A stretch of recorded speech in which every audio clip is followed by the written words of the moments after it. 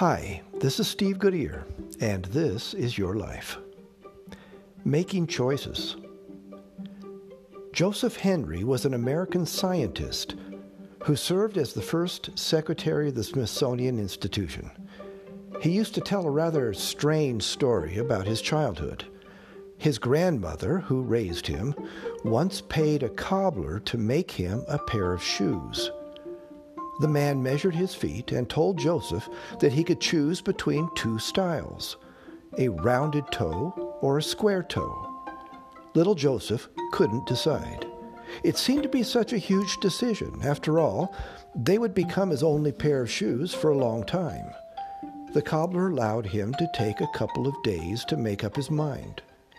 Day after day, Joseph went into the shop, sometimes 3 or 4 times a day.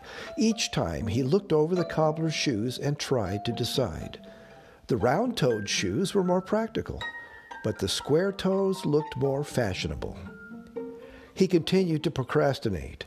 He wanted to make up his mind, but he just couldn't decide. Finally, one day he went into the shop and the cobbler handed him a parcel wrapped in brown paper. His new shoes.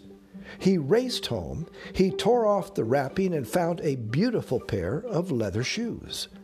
One with a rounded toe, and the other with a square toe.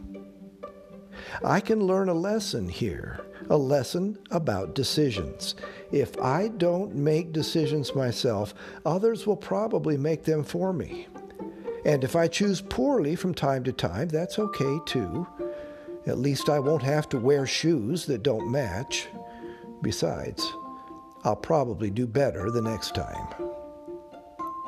This is Steve Goodyear.